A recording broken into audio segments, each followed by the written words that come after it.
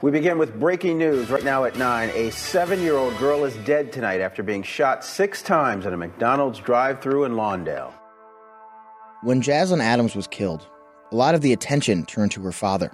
Jocelyn's dad, Jonte Adams, was the target. Police have said he may have been the target. Many in the city blamed him for his daughter's death, said he should have known better. The 29-year-old father has a long criminal history. The car's driver had threatened the child's father before. The blame is something Jonte Adams struggles with. It started innocently enough. Jonte was trying to be a good dad, give his daughter some joy. My daughter texted me once she wanted McDonald's. So he picked up his 7-year-old daughter, Jaslyn, who everyone called Pinky, from Jaslyn's aunt's house. Says me and my daughter, so we get in the car. And her brother's birthday was coming up. So she was helping me plan her brother's birthday and stuff. And she was just telling me, everything that we need to do, her friends who she wanted to come. And that's when we pulled in McDonald's. In the drive-thru lane, Jonte noticed something that gave him a bad feeling. By the time we got to the speaker thing, I seen the car come through the exit. Jonte had spent years in a gang, on hyper alert for danger.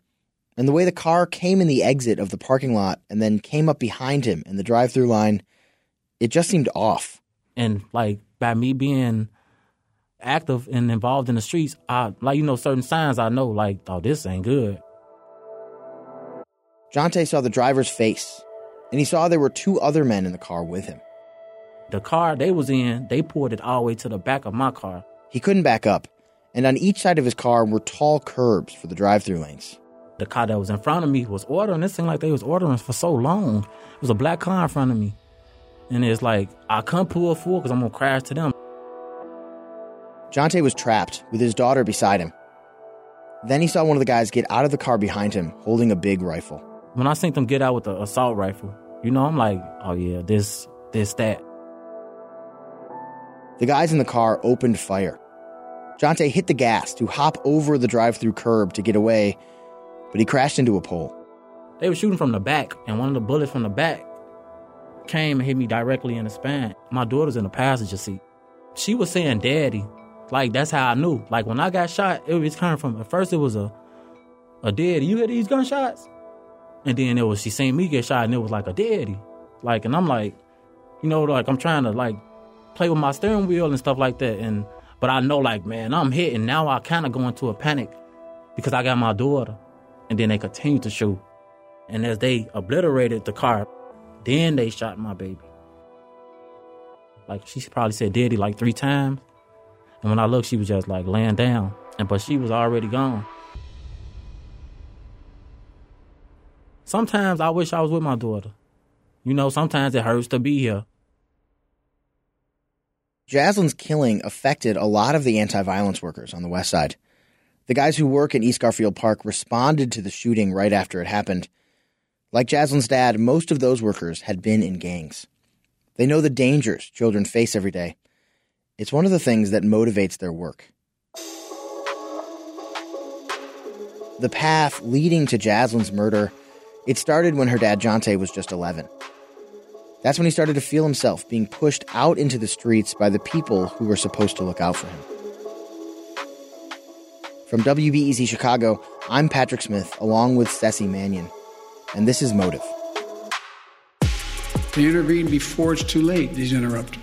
Turn down the temperature. Halt the cycle of retaliation. I'm man, I can make a difference. And I'm beginning to feel am I really making a difference? You could go either way easily. Because the streets here with open arms no matter what. There's no life for me around here no more. I'm scared I'm going to get killed. And this time they're going to shoot me in my head. Episode 4, Getting In and Getting Out.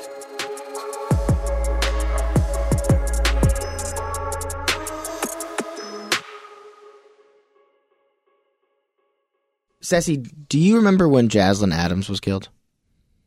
Yes, I was actually in the office. What do you remember about it? Just that there was somebody drove up and lit up into the car, shot into the car. And the reason we're talking about her in this episode is not because her killing is unique, because unfortunately, it's not like every day, but children get shot in Chicago children die in Chicago because of the violence.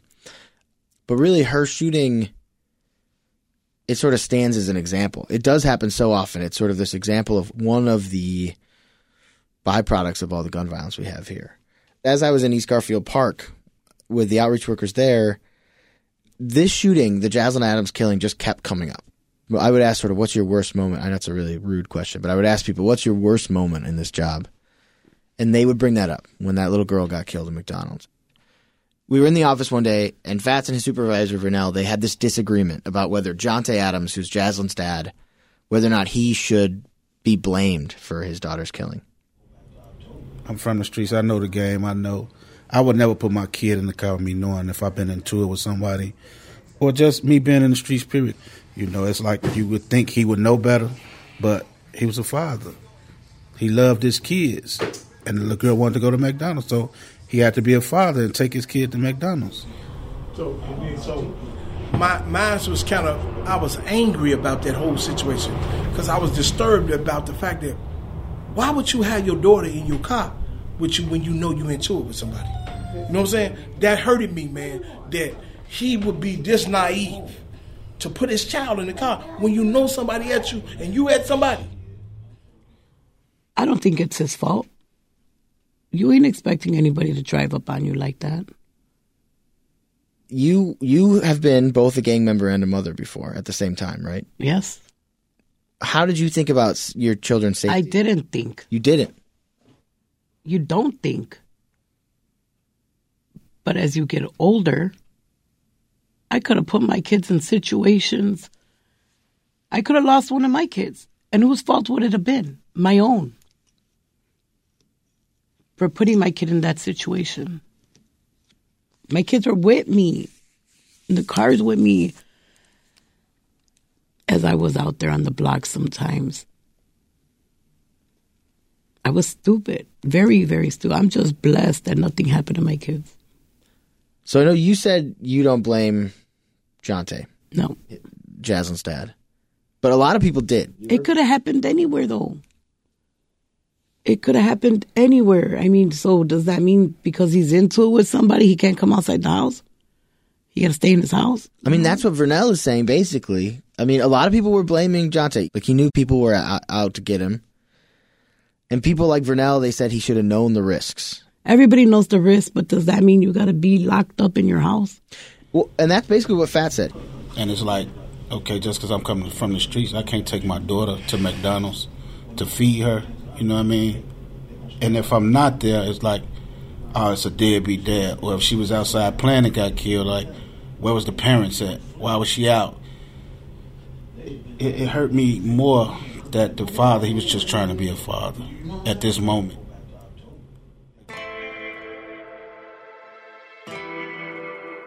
You're damned if you do. You're damned if you don't.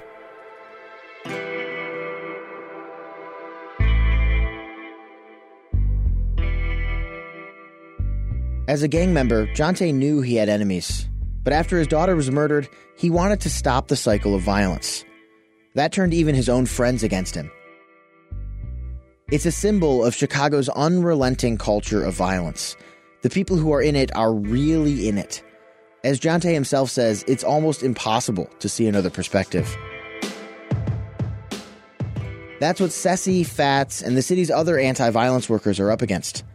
There are so many invisible forces lined up to help perpetuate a cycle that ends childhoods, either through accidental but inevitable deaths, or by pulling kids on the verge of adolescence into gangs.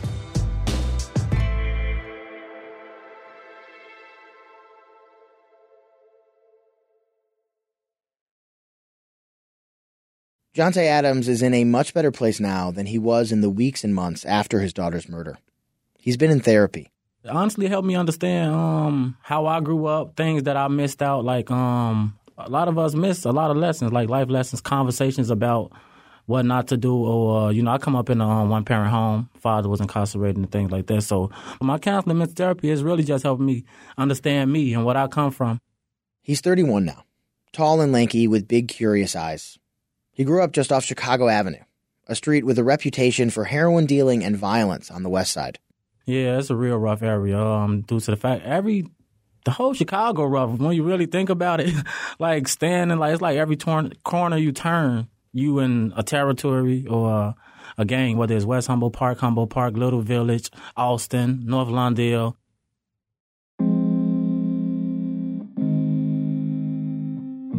Jonte was really young when he says he started feeling pressure from his own family to be out in the streets, acting tough and earning money.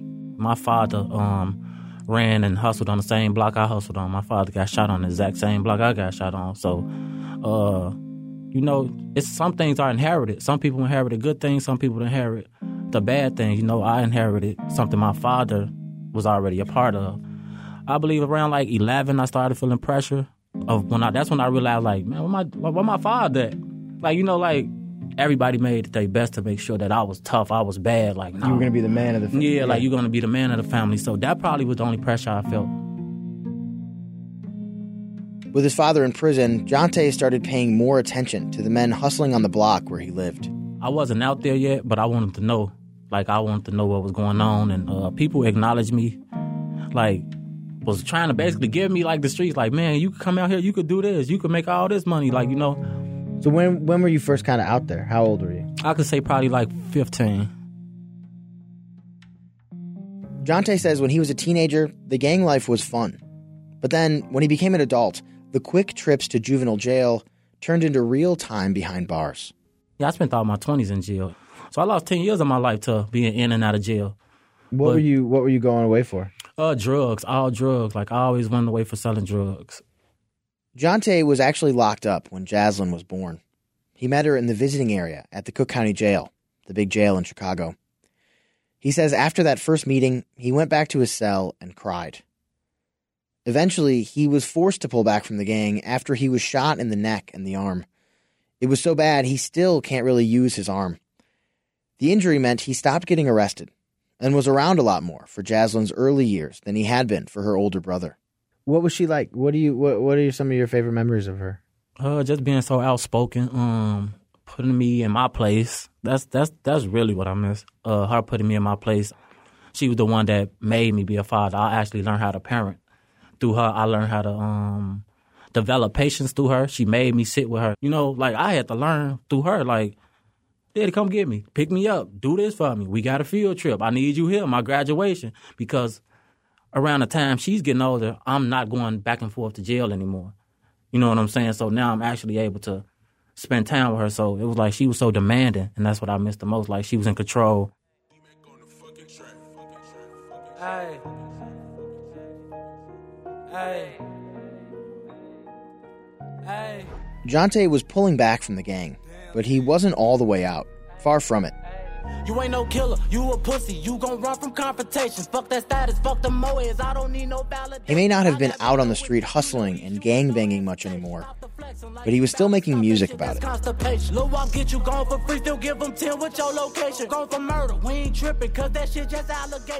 Jonte was a drill rapper by the name of Tilla.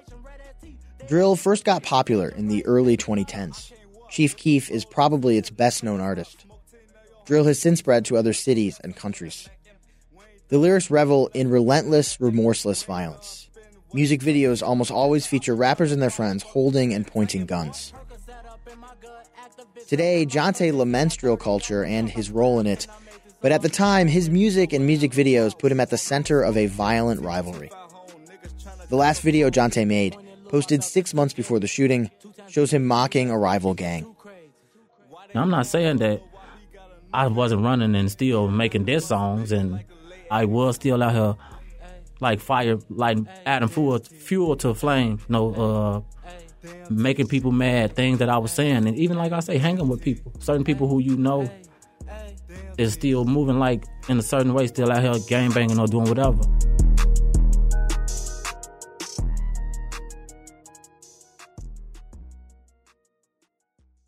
It was those songs and videos that put a target on Jonte's back, a target he was still wearing the day he took Jaslyn to McDonald's. But Jonte says he wasn't thinking about any of that when he was with his daughter. I wasn't looking at it like nobody's going to stop me, or I wasn't looking at it like, like the other way around, like it can't happen. It's just like when I was with her, I was like just so lost. Like I was lost with her. Like it was like when I'm with her, I'm in my own world. Jonte spent 2 days in the hospital after the shooting at McDonald's. The day after he got out of the hospital, he went to a vigil for Jaslyn. Daddy. Last words. Daddy. A panicking daddy. I see my daughter face down in my car. I will never forget those. I want my daughter's killers locked up. The crowd at the vigil released balloons in Jaslyn's memory. Dozens of little prayers sent floating up toward heaven. After the emotional vigil, Jonte checked into a hotel in Lombard, a suburb west of Chicago. He got a room on the 3rd floor with 2 queen beds and a TV mounted on the wall. Mentally, he just couldn't go straight back to his old neighborhood. And he didn't think it was physically safe either. The guys from Jonte's block drove the 20 miles out to see him. They were pushing him to respond to the tragedy with righteous vengeance. Friends was asking me like, okay, look, what we gonna do? This is what we gonna do. And they telling me like, look, this is what we gonna do. Jonte's friends were saying, it's time to go shoot up the gang that did this. Answer blood with blood. And I'm like, no, I'm telling them like, y'all go be with y'all kids, because at the end of the day, I can't have it on my conscience if something happened to y'all and then y'all get took away from y'all kids because of an angry decision I made about my daughter. You know what I'm saying? At the end of the day, somebody got to try to stop it, but this was my breaking point, but they didn't understand it.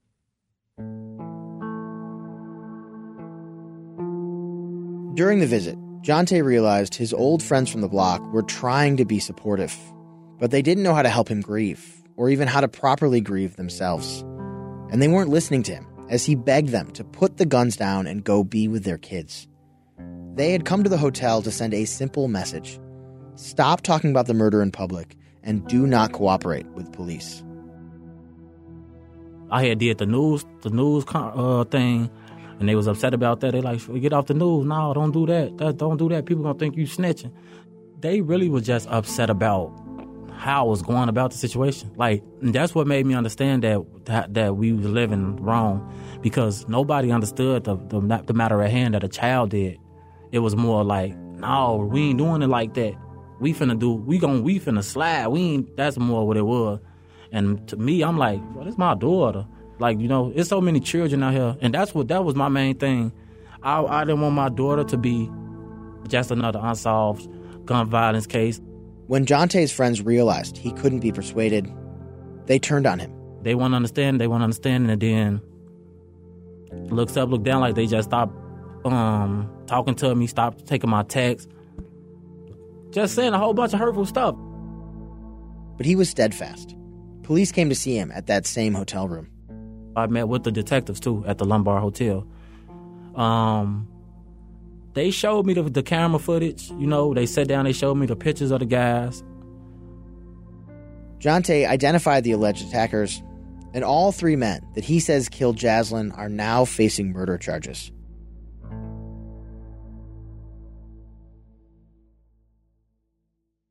The tragedy hangs over his whole life. Jonte has moved from his old home. He feels like a target, both for his old opposition and his former friends. I don't want my nieces in the cars with me. I don't want to be in nobody's cars if it ain't mine, because I don't want to risk nobody getting another innocent bystander getting hurt. It's definitely like hard to live like that. And then some people just want to like be around you, but they can't. And it's the same thing. Like, this how it's gonna be the rest of my life. Like, is everybody gonna look at me like a target? Is I'm ever gonna be comfortable in my own skin again? Despite the fear, the alienation, Jonte has dedicated his life to preserving his daughter's memory and building a legacy for her in death. He speaks frequently about the tragedy, hopeful it will discourage others from violence that puts children at risk. Love you, baby. And he's back to making music again. This time songs with a positive message, like a memorial to his daughter. Why do love start off so good, but in the end turned out so painful? 7 years I got to know you, for them few years I am grateful. Ain't questioning God, but I question God. Today you left, like why he take you? Got me wanna have another child, and again I don't, cause I can't remake you. Changed my life so much, I love you. Just wanna taste and tell you thank you most I ever did. It had to take him to lose his child, but he did the right thing. I was a little surprised his friends were so resistant to him cooperating with police. They're saying, stop talking to cops, stop going on the news talking about justice. We're going to go back and we're going to shoot the guys who did this. And I was surprised because it's like his 7-year-old daughter got killed, but they still are like, no snitching. We're going after these guys. What? Am I wrong to be surprised? No. Are you surprised? No. Why not? I think if you would have asked me this a while back, I think I would agree. Come on, they took one of ours, let's go. But now seeing all these families and just being a victim of it as well, he did the right thing. The father did the right thing by saying, hey, look, fall back. But you think it's almost obvious that, of course, his friends are going to say, let's go. Yeah. Why? It's just the way it is, Patrick. I think I started to get a sense of what a brave choice he was making when I talked with those anti-violence workers, the same guys that were talking about how tragic it was. I talked to them, Vernell and Fats, about Jonte's decision to cooperate with police. I want to play a little bit of how they responded. This world we living in now is a cruel, judgmental place. And some people just don't turn the other cheek on that, stuff like that, snitching in the hood, and I don't think it's really snitching when it comes to babies, because they innocent to this. They didn't sign up for this, we signed up for that. The kids didn't sign up for that. So you got to look at it from all angles, But me, I don't wish jail on nobody. Would you not? I feel horrible even putting a hypothetical like that. But if you were in his shoes back in the day, would you have cooperated with police, you think? No. You said no too? No, of course. Nope. I wouldn't have. I wouldn't have. Under no circumstance. But if you were sitting there like, this person killed my baby, and they're not turning themselves in. Turn the mic off. All right. In case you missed it at the end of that tape of Fats and Vernell, when I'm asking, if this happened to you, what would you do? And that was Vernell told me to turn the mic off.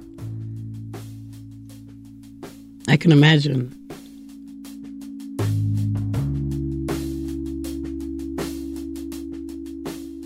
These questions.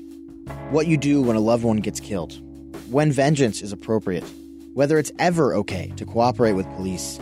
They are extremely sensitive, even for people who are working to stop retaliation. When I asked outreach workers in Garfield Park about Jonte's decision to identify the shooters instead of seeking street justice, I was expecting universal celebration. But that's not what I got. I keep coming back to what Fats said. We signed up for this. I guess in some ways it's technically true, but also they were so young when they did sign up. Jonte joined a gang when he was 15, still just a boy. His story is tragic and upsetting, but it's not unique. Almost every current or former gang member I've spoken to describes being pulled out to the streets at a young age, usually right before starting high school. And often, before joining up, they suffer some sort of trauma that pushes them out of their homes, looking for somewhere else to belong. Take Fats. He was surrounded by gangs on the city's west side, and just like Jonte, it was his family that gave him the first push out to the streets. He guesses he was about 12 or 13. I had a big brother, so he was selling a little drugs here and there. He really wasn't. He was mostly a car thief, but when he hustled a little bit, and he was hustling out of our back door. And sometimes when he go out to steal cars, he'd be like, if somebody knock on the door, sell him this. So he kind of introduced me to it. That went on for a couple years, until Fats was 15. My mom had a car accident, and I seen her in the hospital, and when I saw her, I'm like, oh no. It just, everything clicked in my head so fast. I'm like, I don't have nobody to take care of me. Because my father they had split. My brothers, they barely taking care of themselves because they still with my mother, I was like, if my mother don't get out this hospital, who's going to take care of me? So I knew then I had to man up and do something to take care of myself. And the fastest way to try and get something was me to get out and hustle. So that's what really drove me to hustling. To get started, Fats went to the guys who had been supplying his brother drugs. I went to some people and, the same people he was messing with and got what I wanted. He was like, "You sure?" I'm like, "Yeah, I'm sure. I need some money." Did you get money together, or did they give it to you sort of on consignment? On consignment. I didn't have the money to pay for anything. Fats was 15 years old. I wouldn't trust a 15-year-old with anything. But these dealers, they were willing to front the high school freshman a big bag of powder cocaine. It was just me. I was, doing my thing, and then some older guys came like, who shit you got? I'm like, mine. They like, "Oh no, you can't do that. you got to come on in with us or something." Then I started working with some people, and it was pretty good. As it got bigger, it got more serious, more dangerous. Fats was stabbed. He got shot in the neck. He says he picked up a lot of criminal cases, gun possession, drug dealing. Only once did he actually do serious time in prison. Fats' decision about 6 years ago to finally get out of the gang, stop drug dealing, stop hustling, it wasn't prompted by anything nearly as dramatic as the tragedy that shook Jonte Adams.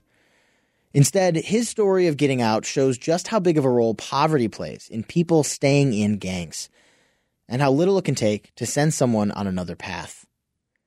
For Fats, all it took was a crappy used car. Over the years, Fats had become close friends with the son of a man who owned the liquor store in his neighborhood.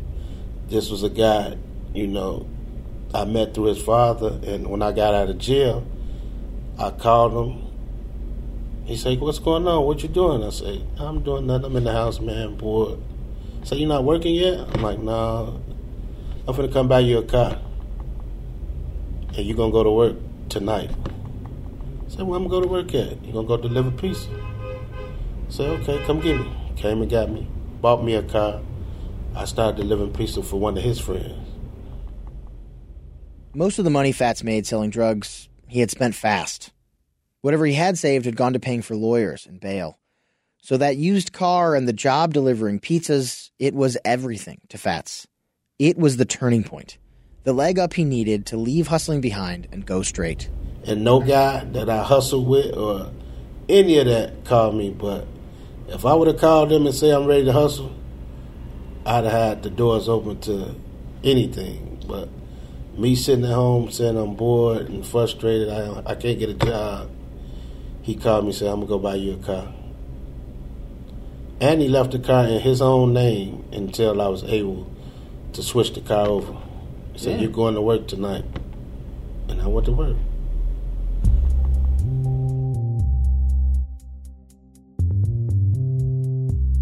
A used car wouldn't do it for everyone. Probably not for younger guys enjoying the fast cash of drug dealing and the thrill of gangbanging. But these stories, it's clear it really wouldn't take much to get people to choose something else. Imagine if 15-year-old Fats hadn't felt the panic of how he'd survive, or if Jonte Adams, at the same age, didn't feel the pressure to be the man of the house. Fats says for kids like Jonte and him, they just need to be given a real chance. Being black as a kid, you gotta be exceptional. They want you to be all the way up here, but you can't be. Everybody can't be that. They wasn't investing in C students, D students. They wasn't investing in me. I can hear Fats' frustration and regret. He was just a normal kid. He got in trouble, he goofed off in class, he skipped his homework sometimes. Most places, that's just what we expect of young people. But in Fats' world, where there wasn't nearly enough opportunity to go around, it meant Fats got put into a bucket with most of the other kids he grew up with. Another poor kid on his way to becoming part of the problem. Not worth investing in.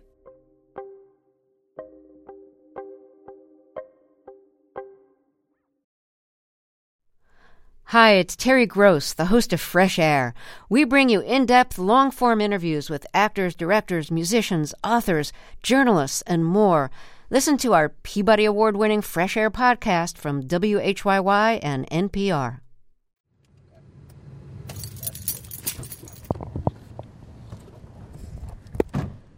Ceci's back at Joey's house to check on his progress. It's been 2 months since Joey's shooting, and his physical recovery from the 11 bullets is progressing on schedule. Like usual, Ceci carries her police scanner, listening for possible shootings as she approaches the house, as always, clad in black leggings and a black t-shirt. She's here to check on Joey, but her focus is Joey's 14-year-old son, Mateo. He's on the cusp of high school, that perilous time for so many Chicago kids. When I met Mateo on my first visit with Ceci, the boy was basically hiding out in the house, helping care for his dad. At the time, he told me he was probably the next target. Now, 2 months later, Mateo's doing everything he can to remove himself. He says he's basically never home. But I've been, going outside now since summer's going away, little by little. I call my friends, hey, let's go outside and hoop for a bit, and then come back. And do you feel nervous going out? I mean, kind of, but not really. Because I'm, with a group of friends. This has Ceci worried. Both that Mateo could be shot by the people who shot Joey, or that his desire to find safety in numbers could make him particularly susceptible to the allure of a gang. Mateo was about the age Fats and Jonte were when they first joined up. For Jonte, his dad being locked up helped push him out to the streets. Fats started dealing drugs when his mom got hurt in a car accident. Now, Mateo's dad is seriously wounded. It's turned the family upside down and shaken the young man's sense of self and security. He's exceptionally vulnerable. Ceci is desperate to keep Mateo from going down the path that she and Joey and Fats and Jonte all followed. He's looking for outlets, trying to find a wrong crowd, hanging out, drinking, smoking, the gang life. Crossing that line that we're not trying to have him cross, so we're trying to get to him before he crosses that line. That's next time on Motive. Motive is a production of WBEZ Chicago. I'm Patrick Smith. Marie Mendoza is our producer. Our editor is Rob Wildeboer. Our executive producer is Kevin Dawson. Tracy Brown is our chief content officer. Our story consultant is Cecilia Mannion. Additional help from Natalie Moore, Kate Cahan, Shannon Heffernan, Anna Sevchenka, and Joe Dassault. Music from Jeff Else, Blue Dot Sessions, and Audio Network. Have you ever wondered why anyone drinks Malort? Or if there are actually lobsters in the Chicago River? Then listen to the Curious City podcast, where we answer all your questions about Chicago and the region. WBEZ's Curious City is part of the NPR network and available wherever you find your podcasts.